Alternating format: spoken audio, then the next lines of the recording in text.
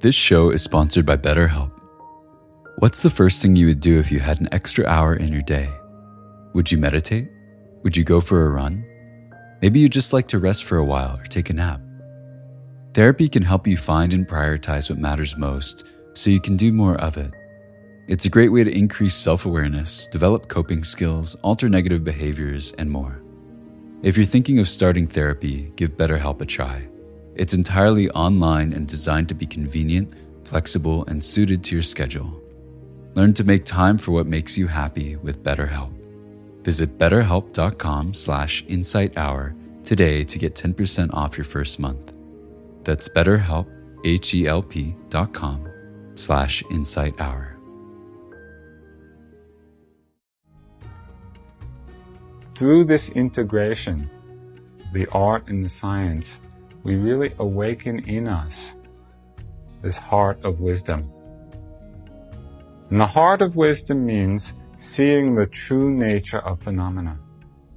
Seeing the true nature very deeply and very profoundly. It means going from the level of concept, from the level of our ideas and opinions about things, to the nature of the reality of it.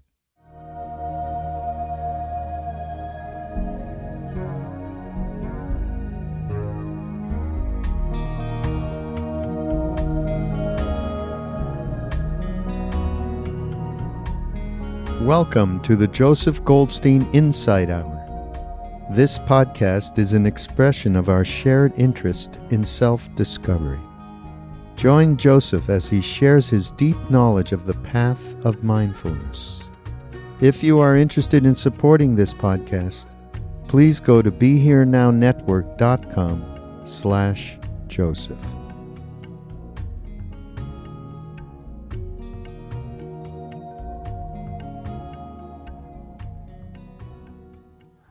Often we speak of meditation practice as being an investigation of the mind, looking into the mind and exploring the mind. But in our Western understanding of that word, we often have a limited view or a limited understanding of what's meant by mind.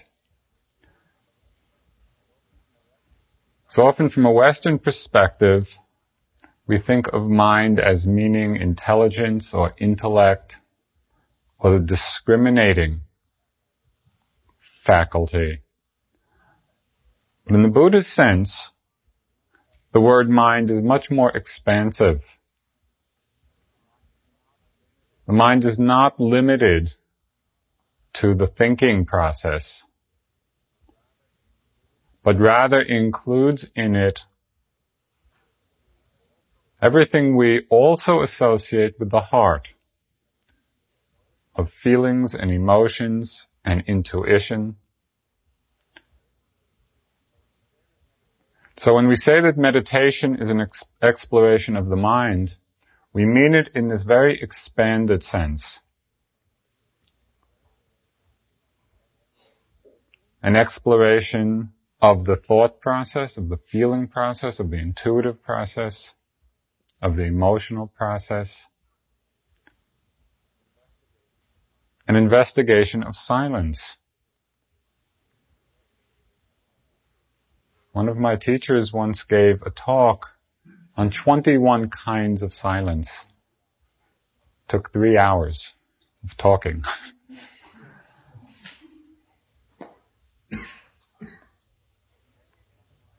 In many Asian languages, the word for heart and mind is the same.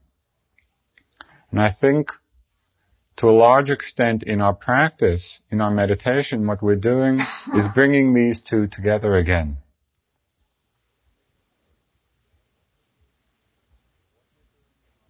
What we're doing in our practice is awakening or realizing the heart of wisdom. There are two different perspectives that have a bearing on the undertaking of meditation. The first perspective is the seeing of meditation as a science of the mind. And in one respect, the power of the Buddha's enlightenment was the crystal clarity with which he understood the workings of this mind in the expanded sense.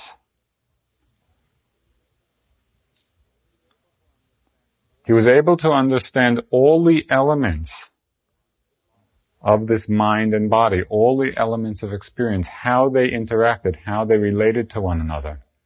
He was able to understand the laws which govern their relationship. Seeing that what we are is a process of conditioning, that things are not happening accidentally or chaotically or randomly. And that it's possible to understand this conditioning process, to see what kinds of causes bring about suffering, what kinds of causes bring about freedom or happiness. In this respect, it's very scientific. It's an inquiry into the true nature of our experience. And what supports this scientific investigation is the form and the technique that we use. The other night, speaking in some detail about the techniques of practice, the continuity of sitting and walking, of mental noting, of reporting. All of this supports the precision and the accuracy. We're able to see more clearly what it is that's going on. If our investigation, if our scientific investigation is sloppy, if our observation is sloppy, the results will be sloppy. We won't see clearly. We won't have that clarity that leads to understanding.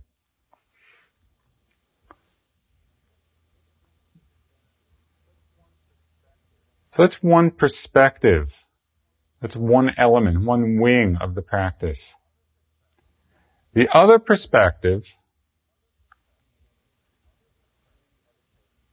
is seeing meditation as an art.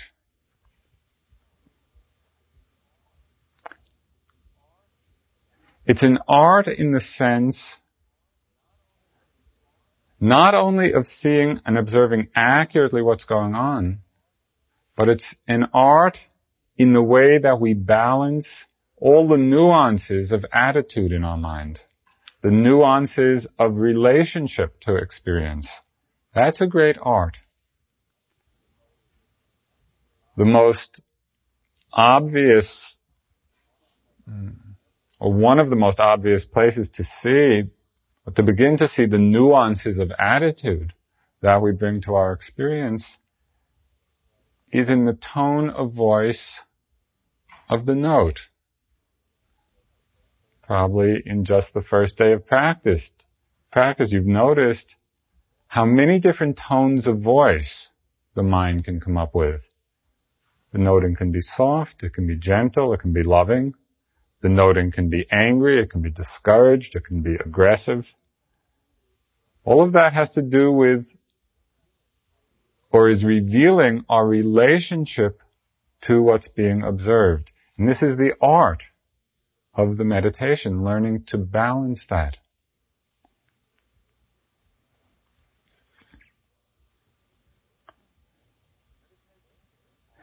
Meditation is an art also in the sense of insight being intuitive. Awakening the heart of wisdom is an intuitive process. It's not deductive and it's not discursive. Through the form and through the technique, through the careful observation of what it is that's happening, and then beginning to refine the art of balance, we get a very direct and intuitive experience, realization of what it is that's true. And it's not based on any thinking process. It's based on this direct, intimate, personal experience. So meditation is an art in the sense that it's intuitive.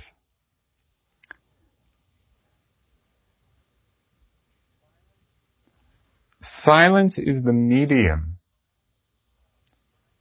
of this art.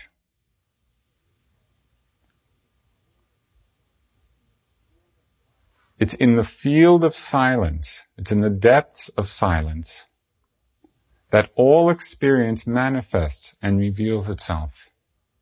And the deeper the silence, the more complete the silence, the more complete is our intuition of the true nature of things. So the question before us, the beginning of the retreat, and what I'd like to consider tonight, is how we can combine the science of practice and the art of practice. How these two come together to become a single vehicle of understanding. And that's our challenge. That's the work that we have to do. To integrate these two sides of ourselves.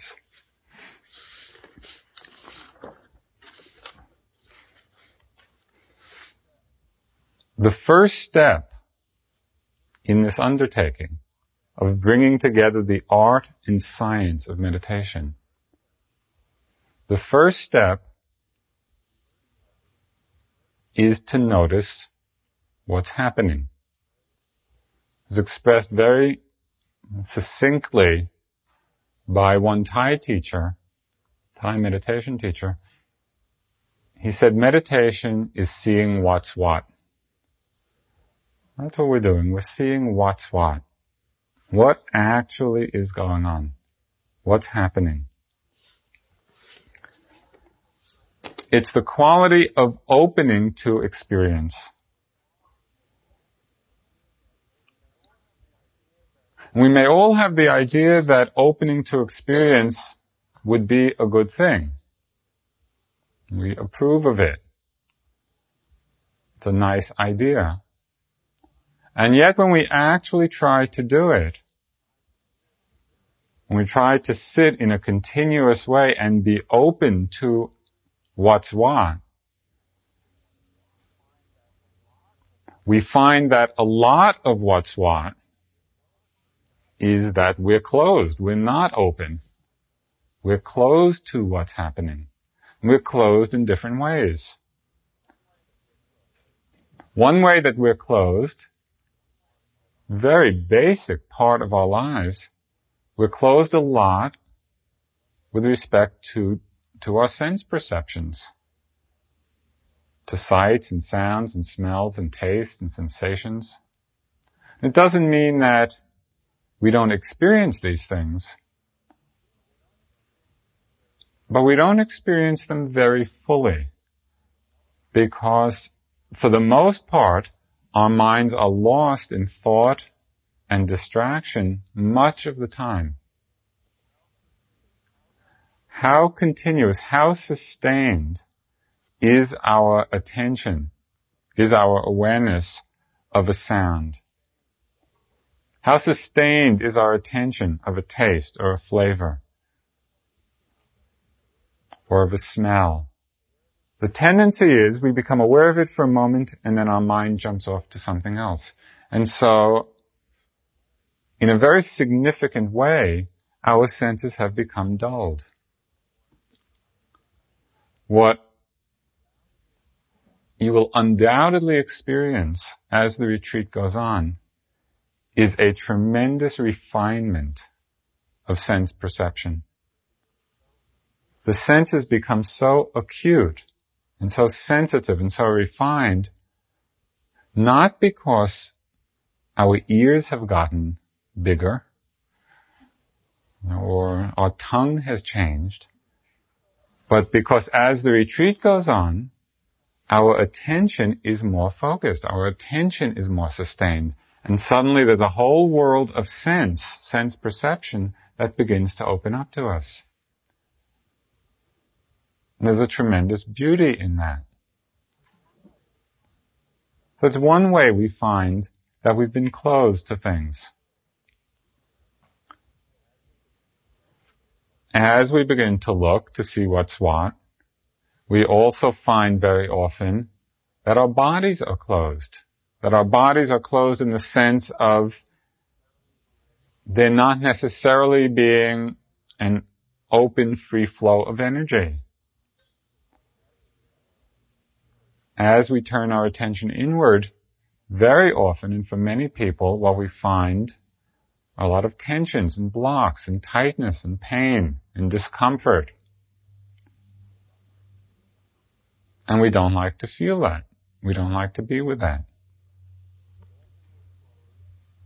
Often we're closed in the mental realm as well, in thoughts and emotions, either by suppression or not being aware, or obsessive involvement, or repetitive patterns.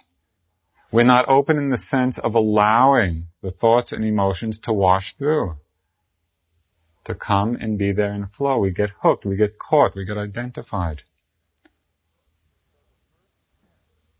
So the first task in bringing together the art and the science of meditation is to open up, is to open ourselves to all these aspects of our experience, to open ourselves to the senses, through not being distracted, through opening ourselves to the body, through not being afraid to feel what's there, through opening ourselves to the mind, to allowing thoughts and emotions and images and feelings to arise and pass with a certain ease.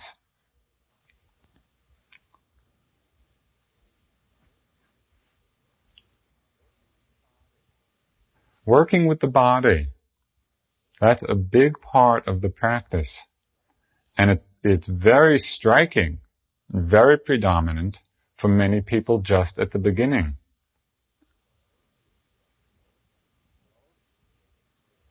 Most people experience a fair amount of discomfort and pain in the beginning of meditation practice.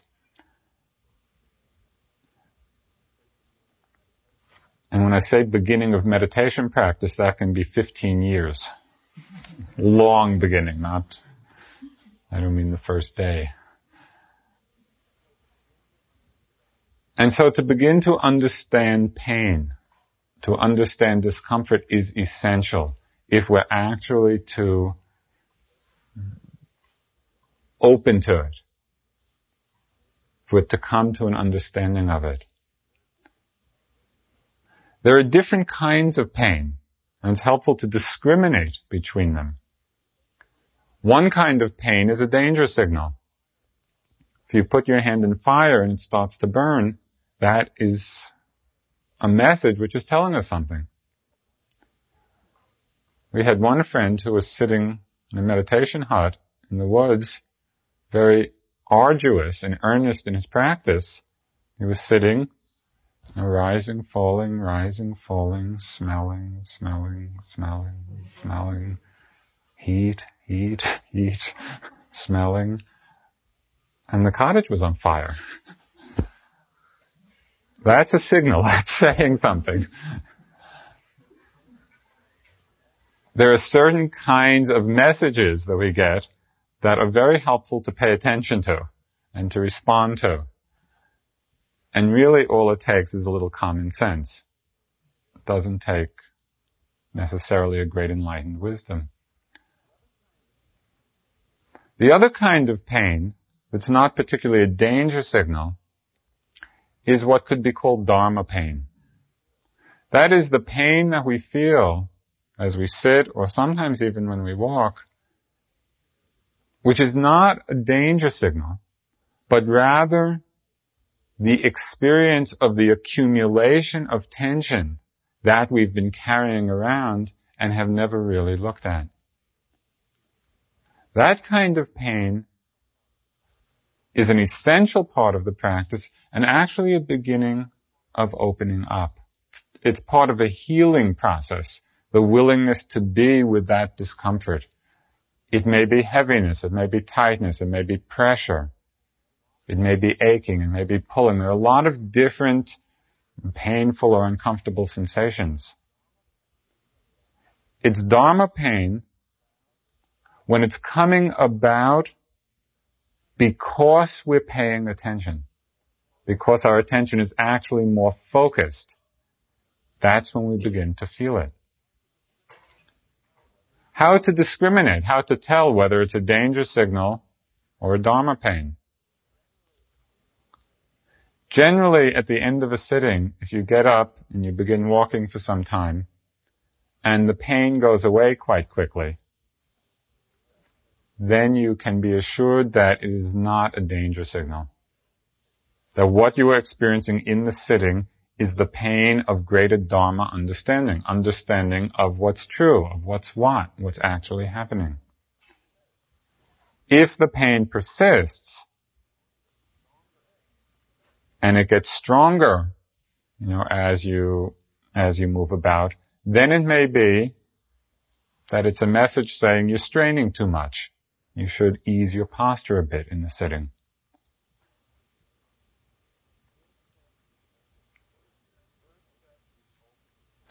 First step is opening to what's there. So we open to the pain. We open to feeling it. What we find very often is that as we try to open to feeling the various discomforts, we find that there's a lot of resistance in the mind. The mind doesn't like to do it. And it really fights and it struggles. And it struggles in various ways. It struggles or resists feeling or opening to the pain with an attitude of self-pity. It's the poor me quality of mind. Oh, poor me. Everybody else is in blissful samadhi and only my knee hurts or my back hurts, and goes on and on and on, feeling sorry for oneself. It's not helpful. It's just a conditioned pattern of mind which keeps us locked into a reactive mode. Another kind of resistance, and perhaps it's stronger and more common, is that of fear. We're often afraid to feel the pain. We're afraid to open to it. We've been conditioned that way for a long time. And as long as the fear is there, and we're not aware of it, we're not able just to let it be and to still continue to look, what happens is that the fear conditions contraction. We pull away, we pull back. And as we do that, we just become more tight and more tense. It's as if we're tying knot upon knot. Not a skillful response. It doesn't help.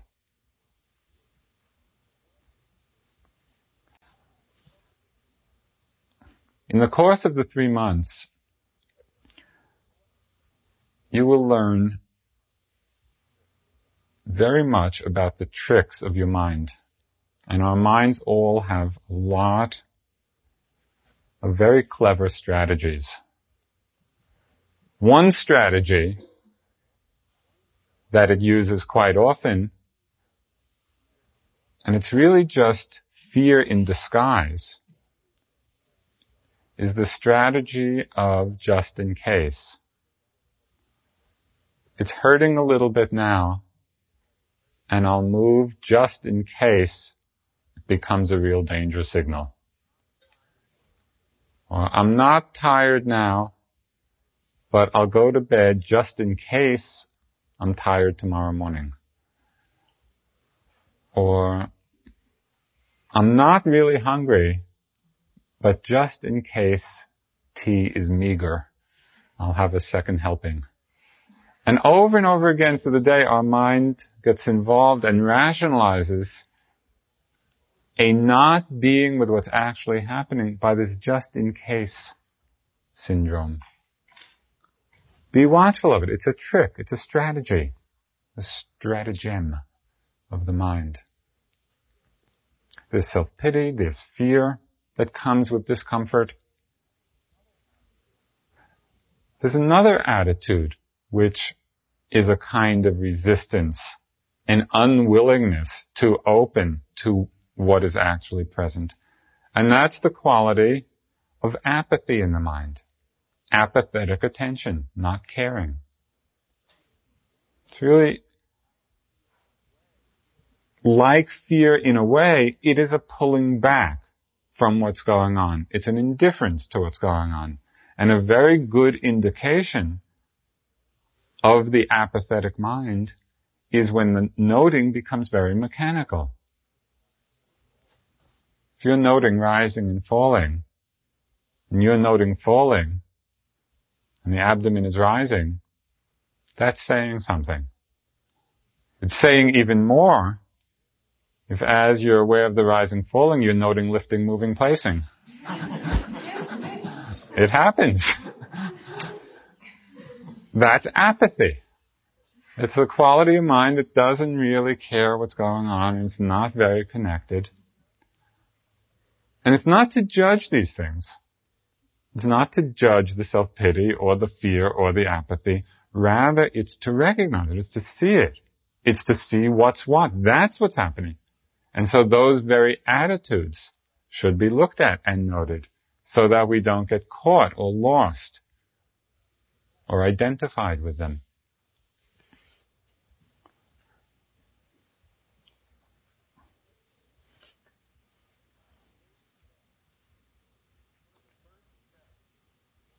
So the first step in our practice is opening to what's there.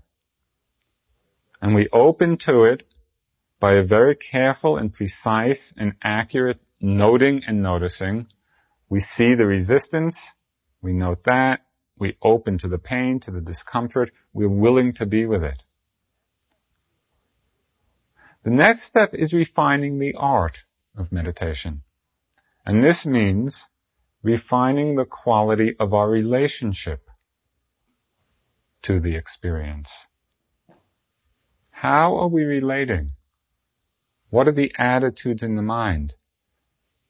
And the art of practice in this sense brings about a tremendous sense of ease and joy and lightness because it's the art of balancing. It's the art of softening, of allowing. Instead of fighting and instead of struggling with what's going on, we develop and deepen and refine our ability to be receptive, to the receptive mode of practice. The mind becomes very spacious, becomes very appreciative. Instead of choosing and selecting and comparing and liking this and disliking that, when the mind is in a receptive mode, it welcomes every object as something else to explore, as something else to understand.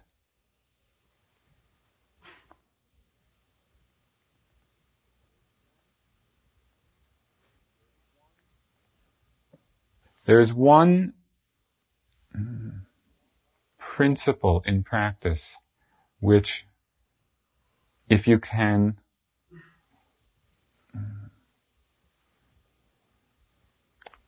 internalize now, will be of tremendous help to you for the 3 months.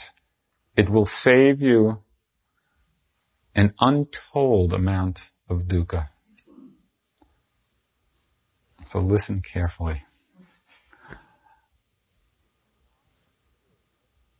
It's not true that pleasant is good and painful is bad. That is not true. But that conditioning is so strong in our minds. We keep thinking that if we're having a pleasant experience, that's good. And it means our meditation practice is going well, and we like it, and we want more of it. And when it's painful or unpleasant, we have this deep conditioning to think that that's bad, and we're not doing well. And our practice is hopeless. that conditioning is not a true reflection of the meditative process. The art of meditation is the ability to open to and be receptive equally, with equal interest and equal joy, to what's pleasant, to what's unpleasant, because our primary concern is not trying to hold on to something, but trying to understand what is the true nature of our experience. What is the true nature of pain? What is the true nature of pleasantness? If we can bring that attitude to the practice, then there's a tremendous willingness to be with whatever comes in the course of the day. Sometimes it's pleasant, sometimes it's unpleasant. It's fine.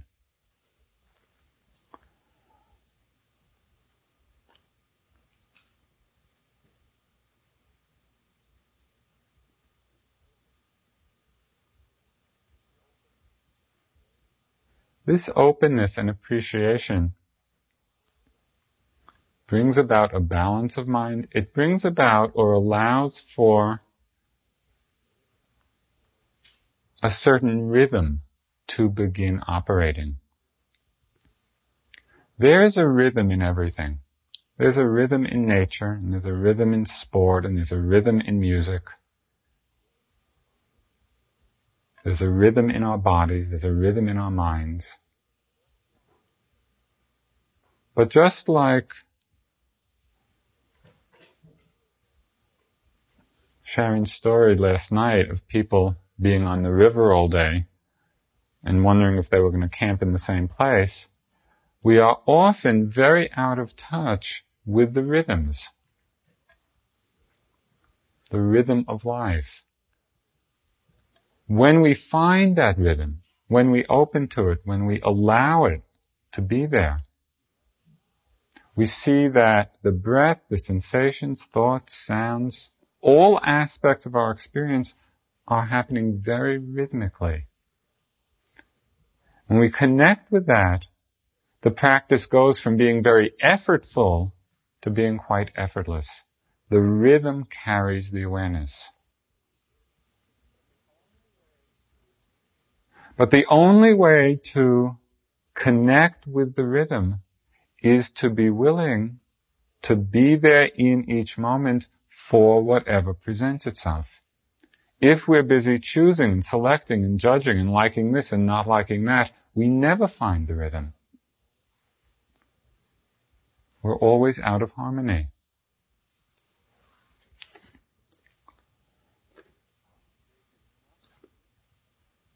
There is nothing in experience which is outside of our practice. Nothing you can experience falls outside the domain of awareness. And there'll be great highs and great lows and great pain and great joy and discouragement and elation, and it's all part of the practice. It's all to be noted. It's all to be observed. It's all to be felt. There was a song a few years ago which had a great line in it. It said, "Some people say that life is strange, but what I'd like to know is compared to what?" And it just struck me that the whole practice is in that line. That life, with all its strangenesses, is of a piece. It's of a whole. It's of a unity. And it's exactly the same way with our practice. There is nothing outside of the practice. The art of meditation is the art of opening to it all. Being soft, being receptive, being allowing. It's the attitude in the mind of, it's okay. Let me be with this.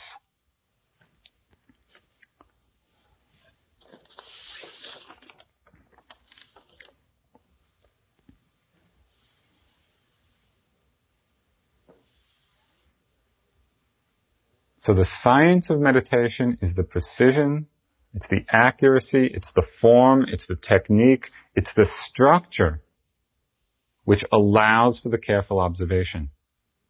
The art of meditation is balancing the qualities of mind so that we stay open, we stay receptive, we stay willing.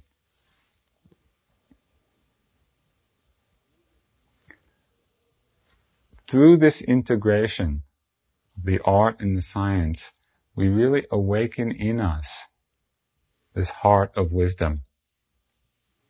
And the heart of wisdom means seeing the true nature of phenomena. Seeing the true nature very deeply and very profoundly. It means going from the level of concept, from the level of our ideas and opinions about things, to the nature of the reality of it.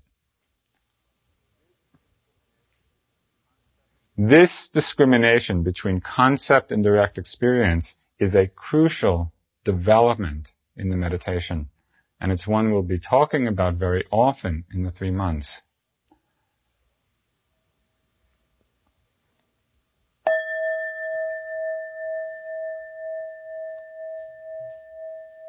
What do you hear? Of course, everybody here is savvy. But if we just asked, an ordinary person, what do you hear? I hear a bell. But do we really hear a bell? We don't hear a bell. Bell is a concept. Bell is an idea. Bell is a word we're using to describe a certain experience. When we're just with the hearing,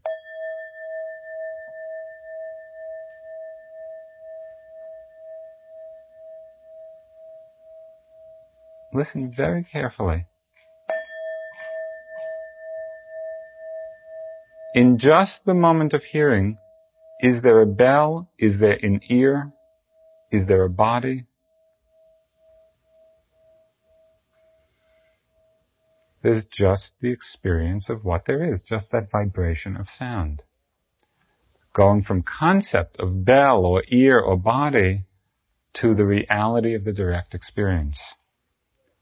You sit, it's the end of the day, your back hurts.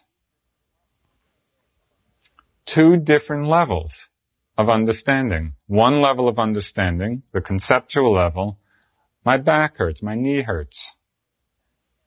We solidify a sense of body, think that it's painful. Contrast that way of viewing it to going in very carefully and subtly with a lot of attention and willingness to feel the sensations that are going on, the changing sensations.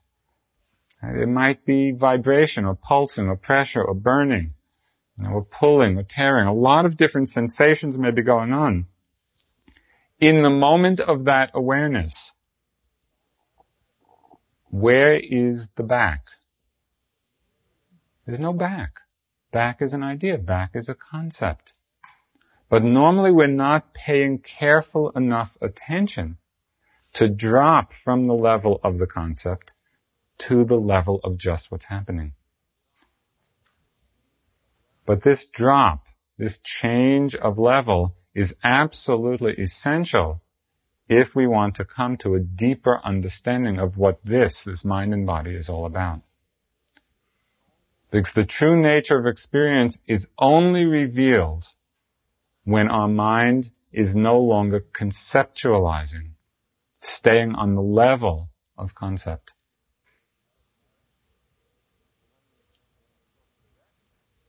So when we look directly, focus our mind very carefully, what is it that we discover? We discover some extremely significant things about our experience. We discover that, contrary to our normal understanding of this being some solid being, some solid entity, We discover that there's no solidity here at all, that it's all a mass of changing energy, changing sensations, changing vibration. If we looked at this body through an electron microscope, what would we see? We wouldn't see the body at all. It would be a totally different level of reality. Our minds can become an electron microscope. We can begin to experience the apparent solidity on another whole level, where we're seeing the constant flux and constant change. Things are not even lasting a fraction of a moment. Very hard to stay attached when we see that things are changing that quickly. And in that sense, it's very freeing. We begin to let go. We begin to surrender. We see the impermanence in a clearer way. We see the dukkha, the unsatisfactoriness of phenomena. Now, all our lives we try to hold on to things, whether it's the body, whether it's a certain state of being, a certain emotion, a certain relationship, a certain possession. We think that our happiness depends on having something, holding on to it, becoming attached to it, not letting it go. And that creates a lot of dukkha, a lot of suffering for us. The more we see that, the more we let go, the easier the mind becomes. There's the enjoyment of what's there, there's the opening to what's there, but there's not the grasping, there's not the attachment. So we see the impermanence, we see the dukkha, the insecurity, and we begin to see what is at the heart, which is really at the heart of wisdom. It's at the heart of the Buddha's enlightenment and our own realization, which is the understanding of the selfless, egoless nature of this mind and body, that there is no self, no I, no me, to whom things are referring, or around which things are evolving. But this sense of I, this sense of self, is so strong. We're so conditioned to identify with thoughts and with emotions and with the body and with sensations. We've established this pattern for so long, perhaps for lifetimes, of considering all this is who I am. And so we put onto everything this identification. My thought, my feeling, my body, my reaction, my judgment, my happiness. And the my is extra. And so as our practice develops, we begin to stop adding that to the flow of experience. We see that all there is the arising and vanishing, moment after moment, phenomena of mind, phenomena of body. That's what we are. We are a flow of changing phenomena. There's no core. There's no central essence, which is me. That is a radically different way of understanding. And it's a tremendously liberating one.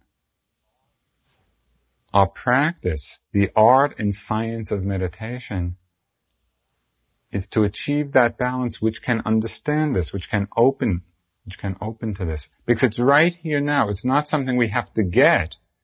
Rather, it's something we have to realize. How do we do it? What are the tools for doing it?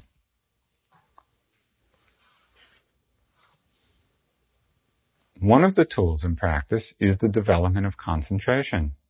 With a distracted mind, it's very difficult to see anything clearly. So we work at collecting, we work at gathering the attention and concentrating it.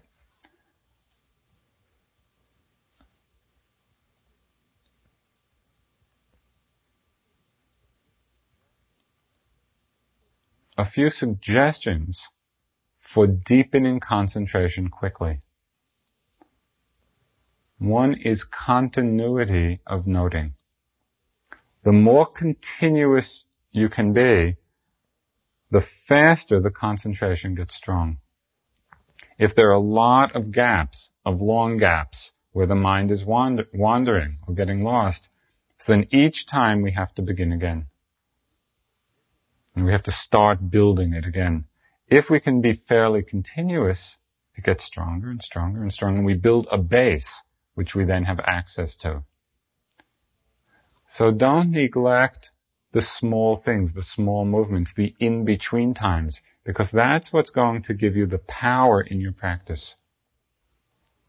It's the attention to detail, the attention to the small movements that builds the continuity.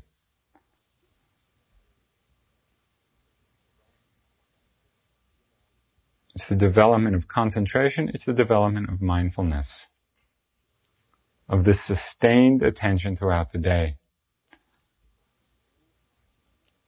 Sometimes people confuse mindfulness with grimness, especially at the beginning. And you see people walking around being very grim, as if somehow that's going to aid the concentration. Grimness and attention are two entirely different mental factors. Grimness is grimness.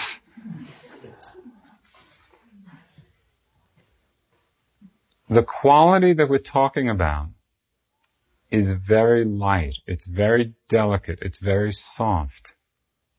You can be noting continuously with a very light touch. Keep a half smile in the mind. The image that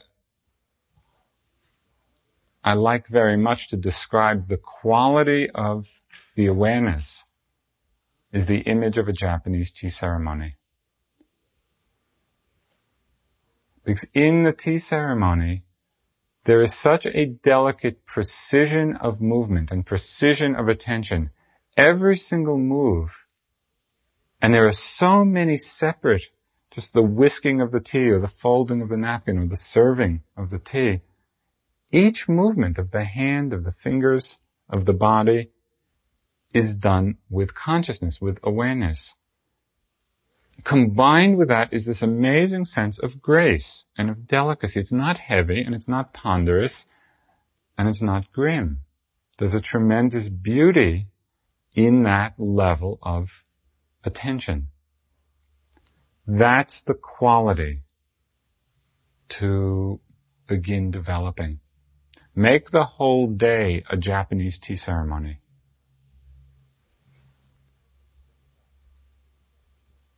As you stand up, it's the standing up ceremony.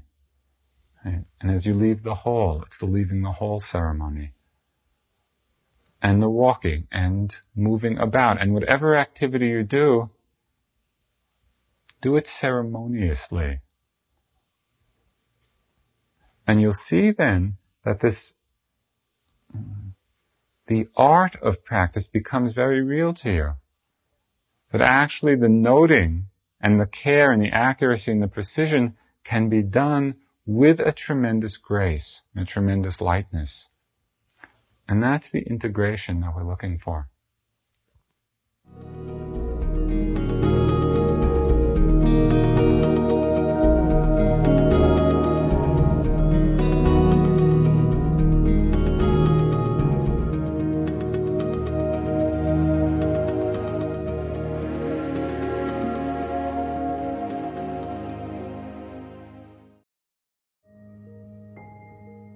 This show is sponsored by BetterHelp.